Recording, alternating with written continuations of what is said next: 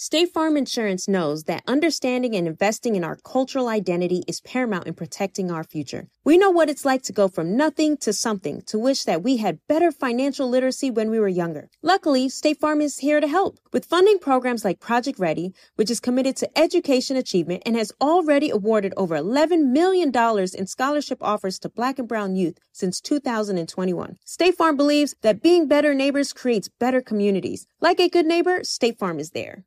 If you're looking for the most epic place on Earth, let's start at the base of a massive waterfall. Then trek through the thick jungle. Then climb to the peak of a snowy mountaintop. Then once you get there, keep going. Because with intelligent 4x4 and 7 drive modes and a Nissan Pathfinder, the search is the real adventure. Available feature. Intelligent 4x4 cannot prevent collisions or provide enhanced traction in all conditions. Always monitor traffic and weather conditions. You know, like you want to own the market. So the plan is that you can go so fast that no one will be able to compete. And at scale, it'll become super, super profitable because you'll have everyone. You know, so there's a lot of upfront investment that requires that. But you just push out all your competitors and then you own the market. For instance, take like a Salesforce. You know, they own the market. So we want to be a Salesforce of the barbershops around the world. So, and that requires capital, it requires speed, it requires execution. So that's why we raise the money. So over the past week or so, I've had conversations in different places with no less than 6 entrepreneurs in the health, beauty, and wellness spaces. So I took that as a sign to put together an episode that outlines how Black entrepreneurs in these spaces can not just create jobs for themselves, but can scale a business that employs people and generates high volume revenue. The Small Business Administration put out a report a few years back that stated, and I'm paraphrasing, that minority-owned businesses, 80% of them in fact, are in the bottom 20% of industries for revenue. This means that we do a great job of creating businesses that don't employ people outside of ourselves and maybe a family member, and our revenues are low. We're not making enough money to grow significant businesses because we're creating unscalable operations in industries that are already fraught with low top lines. Businesses like daycares, landscaping businesses, barbershops, and more. And if you're doing that, there's no problem. I'm just talking about the general landscape. So on today's episode, I'm bringing you 2 conversations with Black people who've done it in these industries and are still killing the game. First up is a snippet of a conversation I had on this here podcast with Courtney Adeleye, founder and CEO at The Main Choice, one of the largest brands in the hair care space, and we'll follow that up with the conversation from Afrotech executive Los Angeles that I had with Dave Salvant and Song Laron from Squire, which has built a barbershop point of sale and management system. Courtney Adeleye. When you look at the field of Black women and men who start off in beauty, health, wellness companies, do you think they go hard enough? Like, what keeps them from achieving the type of level of success you've achieved in this industry? Generally speaking, do I think they go hard enough? I would have to, unfortunately, I would have to say no. I think for some reason, people think that when you operate on an average level, or if you're able to excel by just giving average, I think sometimes people think that's enough. But in order to really scale something and take it to the next level, it is going to require blood, sweat, and tears that I've come to the conclusion most people are not willing to do, you know, or they think that giving normal or average is okay, and it's not. I've seen a lot of people, you know, with shea butter companies and lotion companies and hair companies and et cetera. And I'd like you to speak to like knowing your numbers a little bit, because like, how do you price in early? How do you get to figuring out what those unit costs are? Like, what does it cost to make one bottle? Right. That is such an interesting conversation and topic, because it's the number one pain point when I do the master classes. I'll ask somebody their cost. Most people can't answer it. How much does it cost you to make this product? Or they'll tell me, oh, it's this. I'm like, wait a minute. Are we talking about the top, the bottle, the lid, the ingredients? And they're like, okay, well, yeah, okay, let me add well, wait a minute. Who shipped this stuff? Did it ship from there to you? And who paid for the shipping? Well, I paid for it. Well, you have to put the shipping cost in there. So if you don't know your numbers, if you don't price your stuff right, I've seen it once, and I would definitely say that is one of the leading causes why people cannot scale their company. There are some people out there who have good products, good services, but their stuff is not priced right. And they're like, oh my God, I legit had $10,000 in sales this month, but I have $0 in my account. How? Your numbers is not right. You can't even afford to run a sale if you wanted to. You can't even give 25% off. You can't give free shipping if your numbers is not priced where it's supposed to be. So I think that's definitely up there as number one. It's number one. So does it require building a CPG company, consumer packaged good company? Does it require venture funding? How can you bootstrap this? No, I think nowadays I got a philosophy that says grow as you go. That means you can go out there on social media. And this is why it's important that I teach how to run social media and grow it, because these are quote unquote free ways to market. If you make $1, and this is one thing I was always committed to for years, every dollar that I made, I put it right back into my company. Reinvest the money. If you spend $5,000 to build your company, and let's say you've had $4,000 worth of sales, well, you still haven't made any money yet. You know what I mean? Because you spent $5,000. So that, again, that's the tough part. But can you grow as you go? You don't necessarily have to get funding. You don't. And the one thing I always say, especially African Americans, we don't need funding, we need support. That's what we need. We need support. And I think if you have a good connection with your consumer, which is one thing that's top of my priority, I'm going to make sure I give a good product, make sure I ship on time, make sure I'm transparent. If there's any hiccups along the way, you have to be transparent with your consumer. We all have them. I never ask for someone to give me a pass or I need 2 weeks to get this product to you. If there's a hiccup, I'm going to come to you directly as the owner. We've had a hiccup. This is how I'm going to resolve it.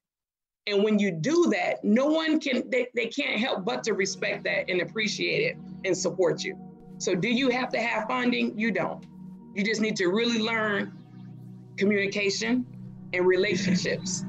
And I think that's key. So I won't speak for all of us, but I would imagine that any of my guys listening to this episode would have had at least one barbershop experience where the barber is late, they're unprofessional, they don't accept the kind of payment we have, or we might be traveling and don't know how to find a local barber to tighten up our fade. This is a common issue, pervasive, and one that Dave Salvant and Song LaRon decided to take on. Together, building a suite of tools to help barbers be more professional on the business and provide education to barbers to not only see themselves as contractors, but as business people. Squire is a barbershop point-of-sale and management system, and this conversation, which was held between me, Song, and Dave, was held at the first Afrotech Executive Los Angeles, where just a little bit previously, the co-founders of Squire had announced a $60 million Series D funding round, which would then value the company they built together at about $750 million. In the conversation you're about to hear, we discuss everything from Silicon Valley investor disbelief in the value of the market, how to get out and talk to people who you're building products for, and how barbers can see themselves as businesses and realize the market opportunity when they turn up their professionalism while still finding a way to keep their hustler's mentality. If you know a barber, share this episode with them. To all the future CEOs and entrepreneurs out there, listen closely because my guys from Squire are about to take this stage and show y'all the winning formulas for startups. Please give a warm welcome to Dave Salvant and Song LaRon from Squire.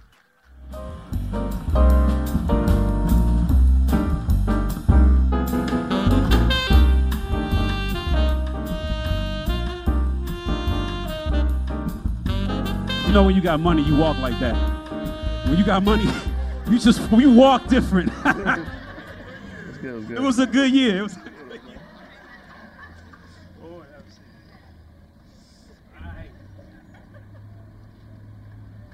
Squire, How many of you guys, first of all, know what Squire is? Before I want to level set. So if you are a founder of a startup, raise your hand in the room. I want to know who's in the room right now. If you are a founder of a startup, you're running a company, all right? If you are an investor in companies, and you can still be a startup founder too if you're an investor. All right, so we want to know who's in the room. If you are an executive, you climb up the corporate ladder, you are working for an enterprise, raise your hand also. We just want to know who's in the room. If you are other, I don't know what else that is. If you are unemployed, you came to talk to Charles, you came to talk to Levi's. All right, we got a couple of those in here too. Squire, so you guys are in acquisition mode. You are aggressively looking to acquire. Let me take these sunglasses off. I'm sitting directly in the sunlight right now. Your team is growing quickly. You've got great technology. What's most important at this stage for Squire? Acquiring talent or acquiring gaps in the technology that you guys have? I think right now the most important is acquiring talent as in people. I think we reach a critical point in the scale of the business where, we need that layer of excellence at the top, and that's kind of where we are at this point. So just so that y'all know, like these guys just raised a $60 million Series D, tripling their valuation, which they tripled about a year ago. So this is like the second triple of the valuation. These are billionaire boys right now that we're talking to. So I just want y'all to recognize who's on stage right now. Close. No, these are billionaire boys. Get in there. So you guys are not barbers, but you do build technology for barbers and people who get their hair cut. And so I wonder what the feedback loop was like when you were building your company. I did hear that you guys bought a barbershop, or you ran a barbershop in New York just to get your hands dirty and learn about what it actually took to run the operation. How do you ensure that you're building something that barbers need? Like, what is that feedback loop like as you're building a product for something that you don't do? Yeah. Seeing our communities grow and thrive is something we care deeply about here at Black Tech Green Money. State Farm Insurance also cares about the growth of Black communities. They're actively investing in programs and initiatives that help provide financial literacy, give early career advice, and grow Black-owned businesses, thus leading to generational wealth, which helps protect the future of our communities. We want to build a future that we all can be proud of. State Farm understands that representation alone doesn't equate to authenticity. It also requires active sponsorship of programs like the AXO, a year-long program that recognizes and rewards high school students for their academic and cultural achievements, along with funding programs like Project Ready, a National Urban League program committed to educational achievement of Black and brown youth that has awarded over $11 million in scholarship offers to date. State Farm believes that being better neighbors creates better communities and can have a long-lasting impact. Like a good neighbor, State Farm is there. All right, so there we were, cruising through the new open-air zoo, when I realized that the park was closing in like 15 minutes. Luckily, we were in my Nissan Rogue. With its powerful VC turbo engine, well, we had time to see all the animals. Whoa! And outrun a few! Drive the Nissan Rogue. How do we level the playing field for all entrepreneurs? 55% of white businesses survive the startup phase, while only 4% of Black businesses do the same. So I want every Black entrepreneur to know about the 1 Million Black Businesses Initiative. The 1 Million Black Businesses Initiative is an award-winning program created by Shopify and Operation Hope. They're on a mission to start, grow, and scale 1 million Black businesses by 2030, driving wealth creation for the Black community. Out of 6 million employer-owned businesses in the U.S., only 2.3% have Black ownership. This program gives Black entrepreneurs tools and resources to level the playing field, from free business coaching to tailored training and an extended free Shopify trial. Shopify's made a 10-year, multi-million-dollar commitment to the program, and it's working. The initiative already started, supported, and engaged with over 334,000 Black businesses, helping them operate businesses that sell anything from skateboards to coffee beans to apparel. Business owners love this program. Simone Harvin, founder of SC Creative Group, says, "The 1 million Black businesses experience for me was unlike any other program I've been a part of, primarily because it was for us and it was by us." Here at Drink Champs, we are always interacting with our listeners, many being Black entrepreneurs. Shopify is one of those platforms that empowers and emboldens entrepreneurship. So chart your own path for business success with the 1 Million Black Businesses Initiative and Shopify. Bring your business to Shopify with an exclusive offer at shopify.com/BEN, all lowercase. Go to shopify.com/BEN. I mean, it starts with talking to your customers as much as possible, trying to really learn from them, inserting yourself into their environment. So before we had our barbershop, we would just go and sit in shops for like hours, talking to people, talking to barbers, talking to owners. And you know, you want to try to understand and know your customers like better than they know themselves. That's the goal. And that's what we did. And it's a constant, like you said, feedback loop. You're just getting information and just learning from them. So Dave, there are so many barbers out there that you could probably imagine who needed your product, maybe had an idea for a product like this. What was it that was so special about you guys that made it work and is really creating a lot of value in the marketplace for those guys today? I mean, we started from our perspective. We, both Sung and I, back in like 2014, 2015, were busy professionals. And, every couple of days or weeks, we had to get a haircut. And the process was very archaic. It hadn't changed since, we were kids. So we actually took a consumer approach to it first and say, hey, what would be the best solution to make our lives easier? And then when we got into the real, business, we understand the problem wasn't the consumer, it was on the business side of things. So I mentioned this, a lot of barbers had this idea, and some people are still out there trying to do it, but you guys found, incredible success so far. How much of the value of what you're doing is in the idea versus the consistency, the hard work, and the grind? I mean, it's all about the execution. And it's one of those ideas where it's not rocket science. Like, a lot of people have thought about it. And like you said, a lot of barbers would always tell us like, hey, yo, man, I had that idea. Like, I've been working on that, an app. I got an app for a barber. It's like, yeah. So that's cool. But we tell us like, it's a lot harder than you think it is to like build an app. And we would, it's like execution is really what matters. And like staying consistent and going through the hard times and just like continuing to strive for your goal. And not everybody's like willing to put in that long-term commitment until they see their idea come to fruition. And one of our pet peeves is like we hate when people call Squire a barber app because like there's so much more to it. Like the app is like probably 5 to 10% of the entire product suite. It's really like a full like management system, back end to end, like almost like an operating system for the barbershop. But a lot of barbers still hear Squire and I think barber app, so it is what it is. I mean, you guys got accepted into arguably one of the most prestigious accelerators in the game back in like 2015. I think you graduated in 2015, so you probably went in 2016. 2016. Okay, and this was at a time when Silicon Valley still didn't believe that black hair care, black beauty, and et cetera was a valuable proposition. If you're sitting here today as the Billionaire Boys, really, really successful entrepreneurs. But if you're reading Squire's application to Y Combinator back then, what is it about your proposition to that accelerator that says, let's let these guys in? We applied 3 times.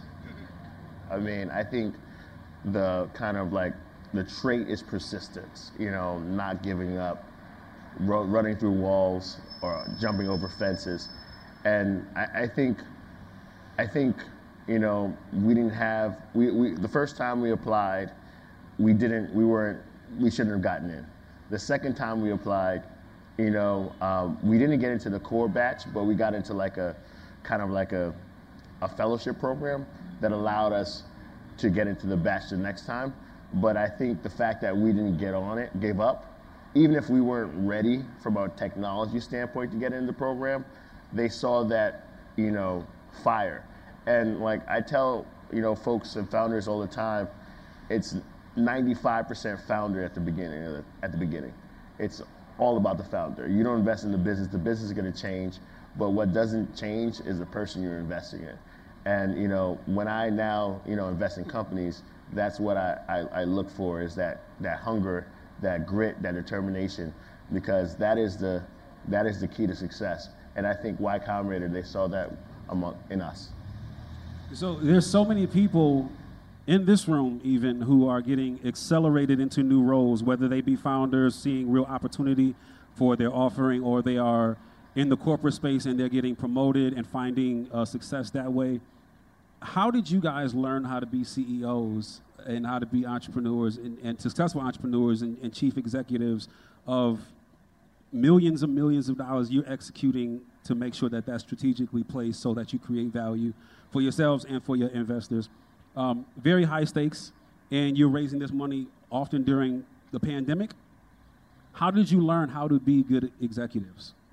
And how are you still learning how to do that? Seeing our communities grow and thrive is something we care deeply about here at Black Tech Green Money.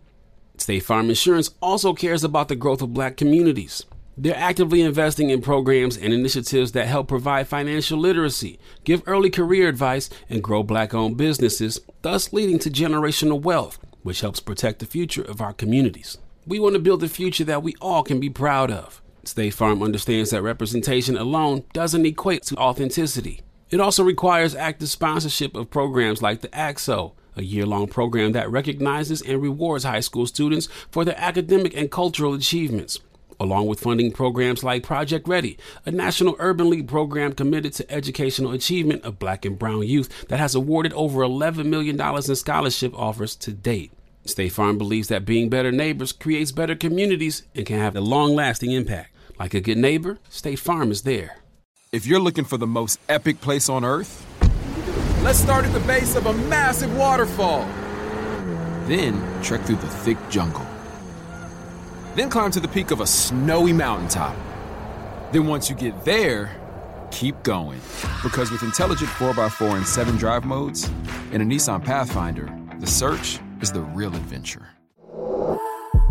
Available feature. Intelligent 4x4 cannot prevent collisions or provide enhanced traction in all conditions. Always monitor traffic and weather conditions. My dad works in B2B marketing, but I never really knew what that meant. Then one day my dad came by my school for career day and told everyone in my class he was a big MQL man. Then he just kept saying things like, the more MQLs, the better, over and over. My friends still laugh at me to this day.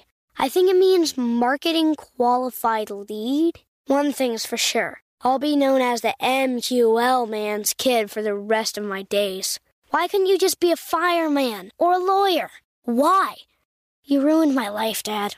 Not everyone gets B2B, but LinkedIn has the people who do. And with ads on LinkedIn, you'll be able to reach people based on job title, industry, likelihood to buy, and more. Start converting your B2B audience into high-quality leads today. We'll even give you a $100 credit on your next ad campaign. Go to linkedin.com/customer to claim your credit. That's linkedin.com/customer. Terms and conditions apply. LinkedIn, the place to be, to be.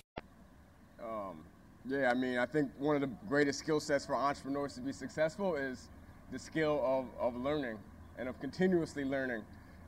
Because if you're at a company that's successful, the company that Squire was when we had 10 employees was different when we had 50 employees versus now 200 employees. It's a totally different company.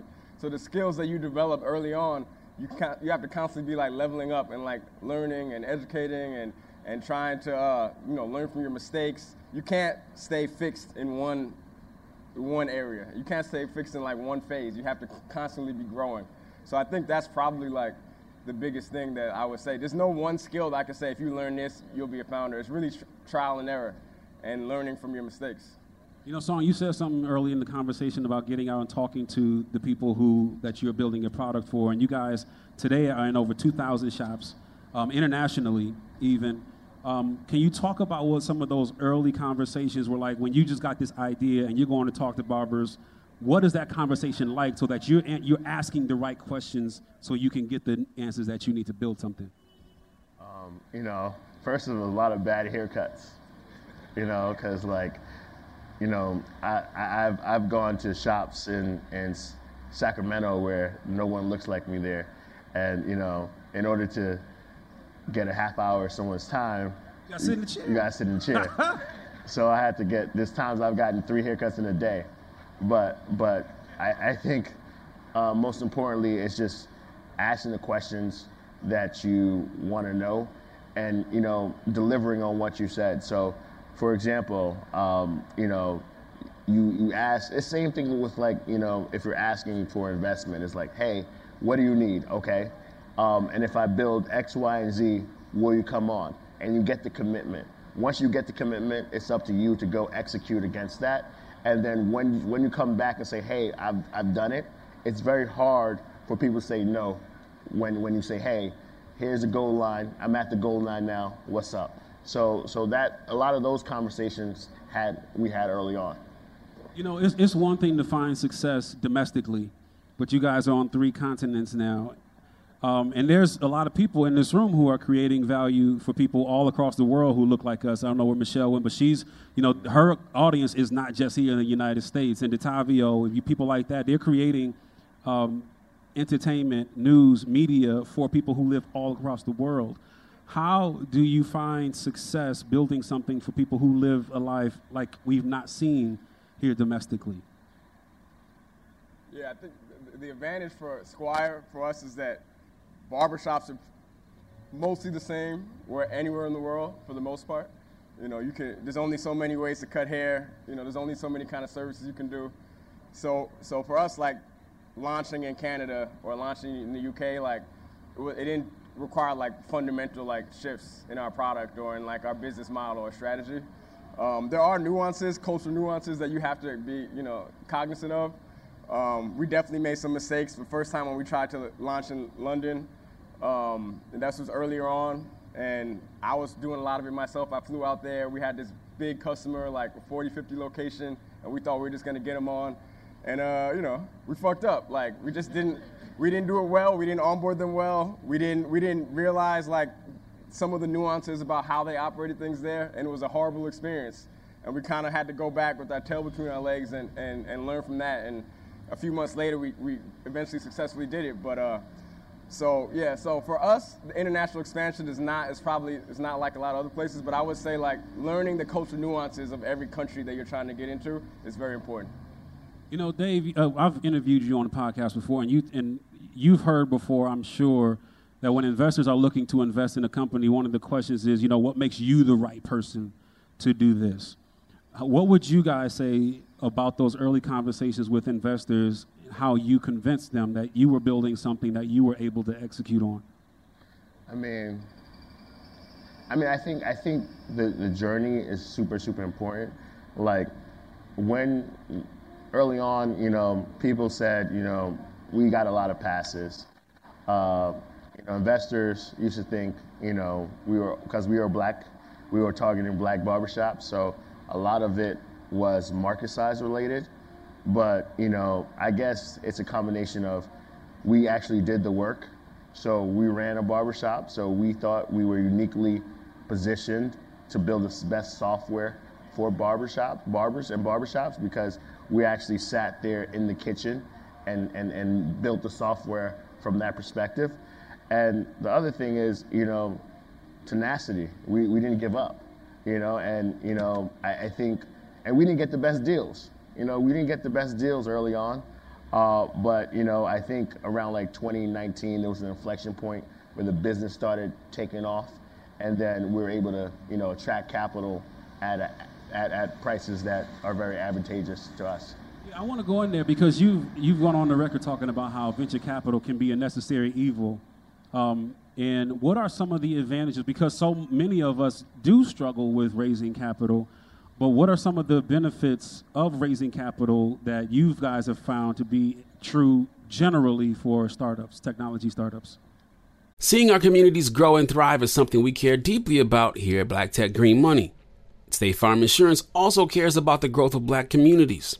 They're actively investing in programs and initiatives that help provide financial literacy, give early career advice, and grow Black-owned businesses, thus leading to generational wealth, which helps protect the future of our communities. We want to build a future that we all can be proud of. State Farm understands that representation alone doesn't equate to authenticity. It also requires active sponsorship of programs like the AXO, a year-long program that recognizes and rewards high school students for their academic and cultural achievements, along with funding programs like Project Ready, a National Urban League program committed to educational achievement of Black and brown youth that has awarded over $11 million in scholarship offers to date. State Farm believes that being better neighbors creates better communities and can have a long-lasting impact. Like a good neighbor, State Farm is there. You know a spot, but not just a spot, the spot. Actually, with the 2023 Nissan Frontier, you know a bunch of them. But the key to these great spots? Being able to reach them in the first place. Your spot is out there. Find your Frontier in the 2023 Nissan Frontier with standard 310 horsepower, advanced tech, and 281 pound-feet of torque. It just gives you fuel, it gives you time, it gives you fuel, it gives you resources. It allows you to move faster than competition and just really try to own the market. Yeah, help my brother out right here. Yeah. All of us are. We are. Yeah. Napkin. And it's a strategic advantage, and it can be used to wield it as a shield and as a sword, aggressively. So you can do things that an undercapitalized company just won't be able to do, and you can hire the best people. So there are some disadvantages to raising money, and we can talk about that, but I think that the advantages outweigh the disadvantages for sure. I do want to talk about that because when we see these, in many ways, outrageous numbers, when we talk about a company can raise something like $60 million like you guys, and somebody like a Delane Parnell would play versus raise $90 million, $100, and these numbers, you often, and I heard you guys weren't even looking to raise at the time. And why does a company need that kind of capital? And so when the public is reading these stories, what's the plan? What's the plan? How are you going to deploy this capital? And of one, you want to own the market. So the plan is that you can go so fast that no one will be able to compete. And at scale, it'll become super, super profitable because you'll have everyone. So there's a lot of upfront investment that requires that. But you just push out all your competitors and then you own the market. For instance, take a Salesforce. They own the market. So we want to be a Salesforce of the barbershops around the world. So, and that requires capital, it requires speed, it requires execution. So that's why we raise the money. Song said something earlier, he doesn't appreciate when people call it just a barbershop app because that's just one little sliver of your offering. And you do have that CRM, that client relationship management software in there. You do have those analytics that you provide to barbers. But I'm curious on how too many of our barbers see themselves as just somebody who just goes and cuts heads. They don't see themselves as a business. And they are a business, but they don't see themselves, so therefore they may not implement business practices. How much of what you're offering, how do you educate them on how to use analytics? How do you educate them on how to deploy for themselves that client relationship management portion of your offering? Yeah, it is. That is a challenge, particularly for black barbershops. We've historically been so undercapitalized and overlooked in many ways that a lot of times our entrepreneurs, our small business owners don't have the resources and the experience.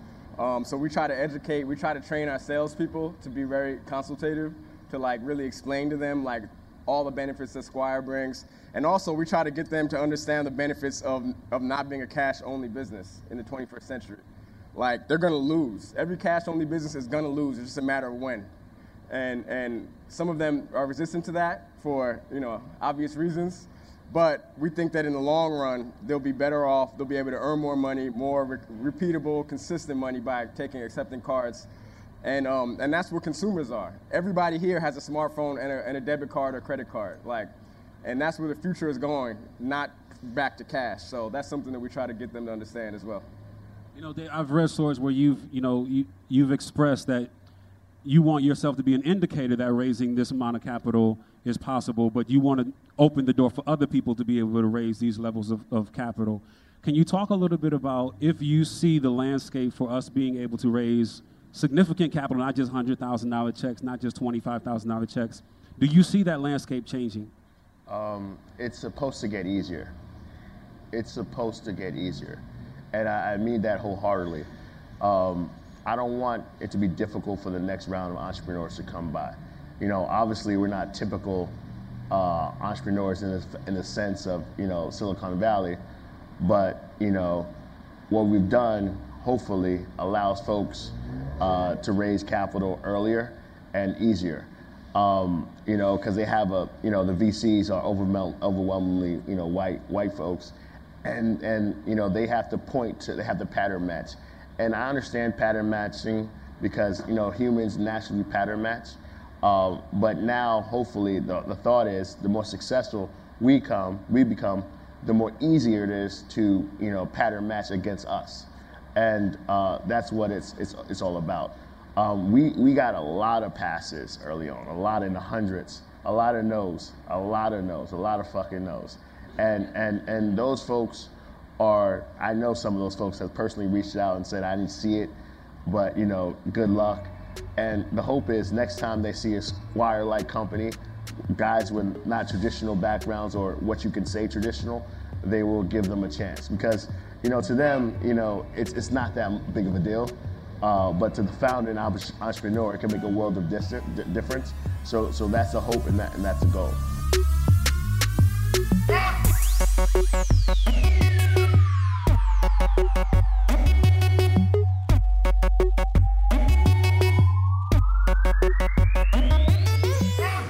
Alright, so before I get out of here today, I want to drop a line about Afrotech Executive.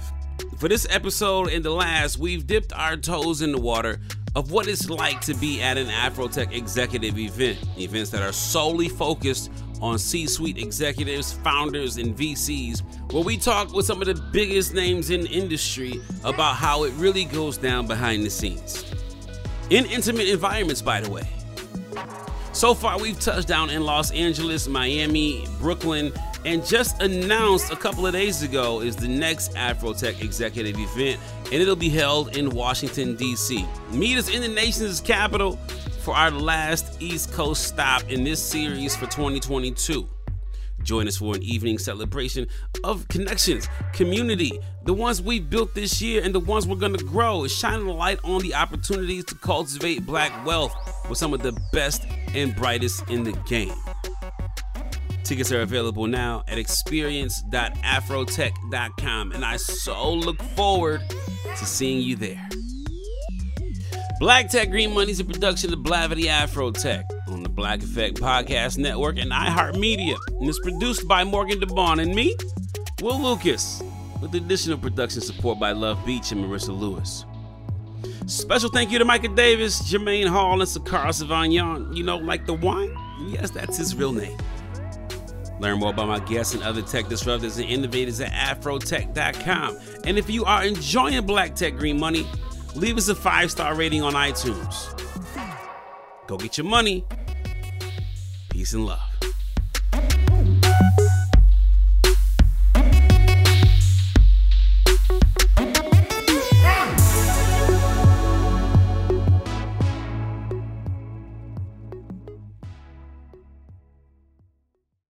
Black Tech Green Money isn't just about telling the stories of successful Black entrepreneurs. It's also about giving actionable and wealth-building strategies that help you protect the future of our communities. That's why we're pleased to be supported by State Farm Insurance. State Farm also believes that we must invest in our communities to achieve economic growth by sponsoring programs like the ACT-SO, which rewards high school students for their academic achievements. State Farm believes that being better neighbors creates better communities. Like a good neighbor, State Farm is there. If you're looking for the most epic place on earth, let's start at the base of a massive waterfall. Then trek through the thick jungle. Then climb to the peak of a snowy mountaintop. Then once you get there, keep going. Because with intelligent 4x4 and 7 drive modes and a Nissan Pathfinder, the search is the real adventure. Available feature. Intelligent 4x4 cannot prevent collisions or provide enhanced traction in all conditions. Always monitor traffic and weather conditions.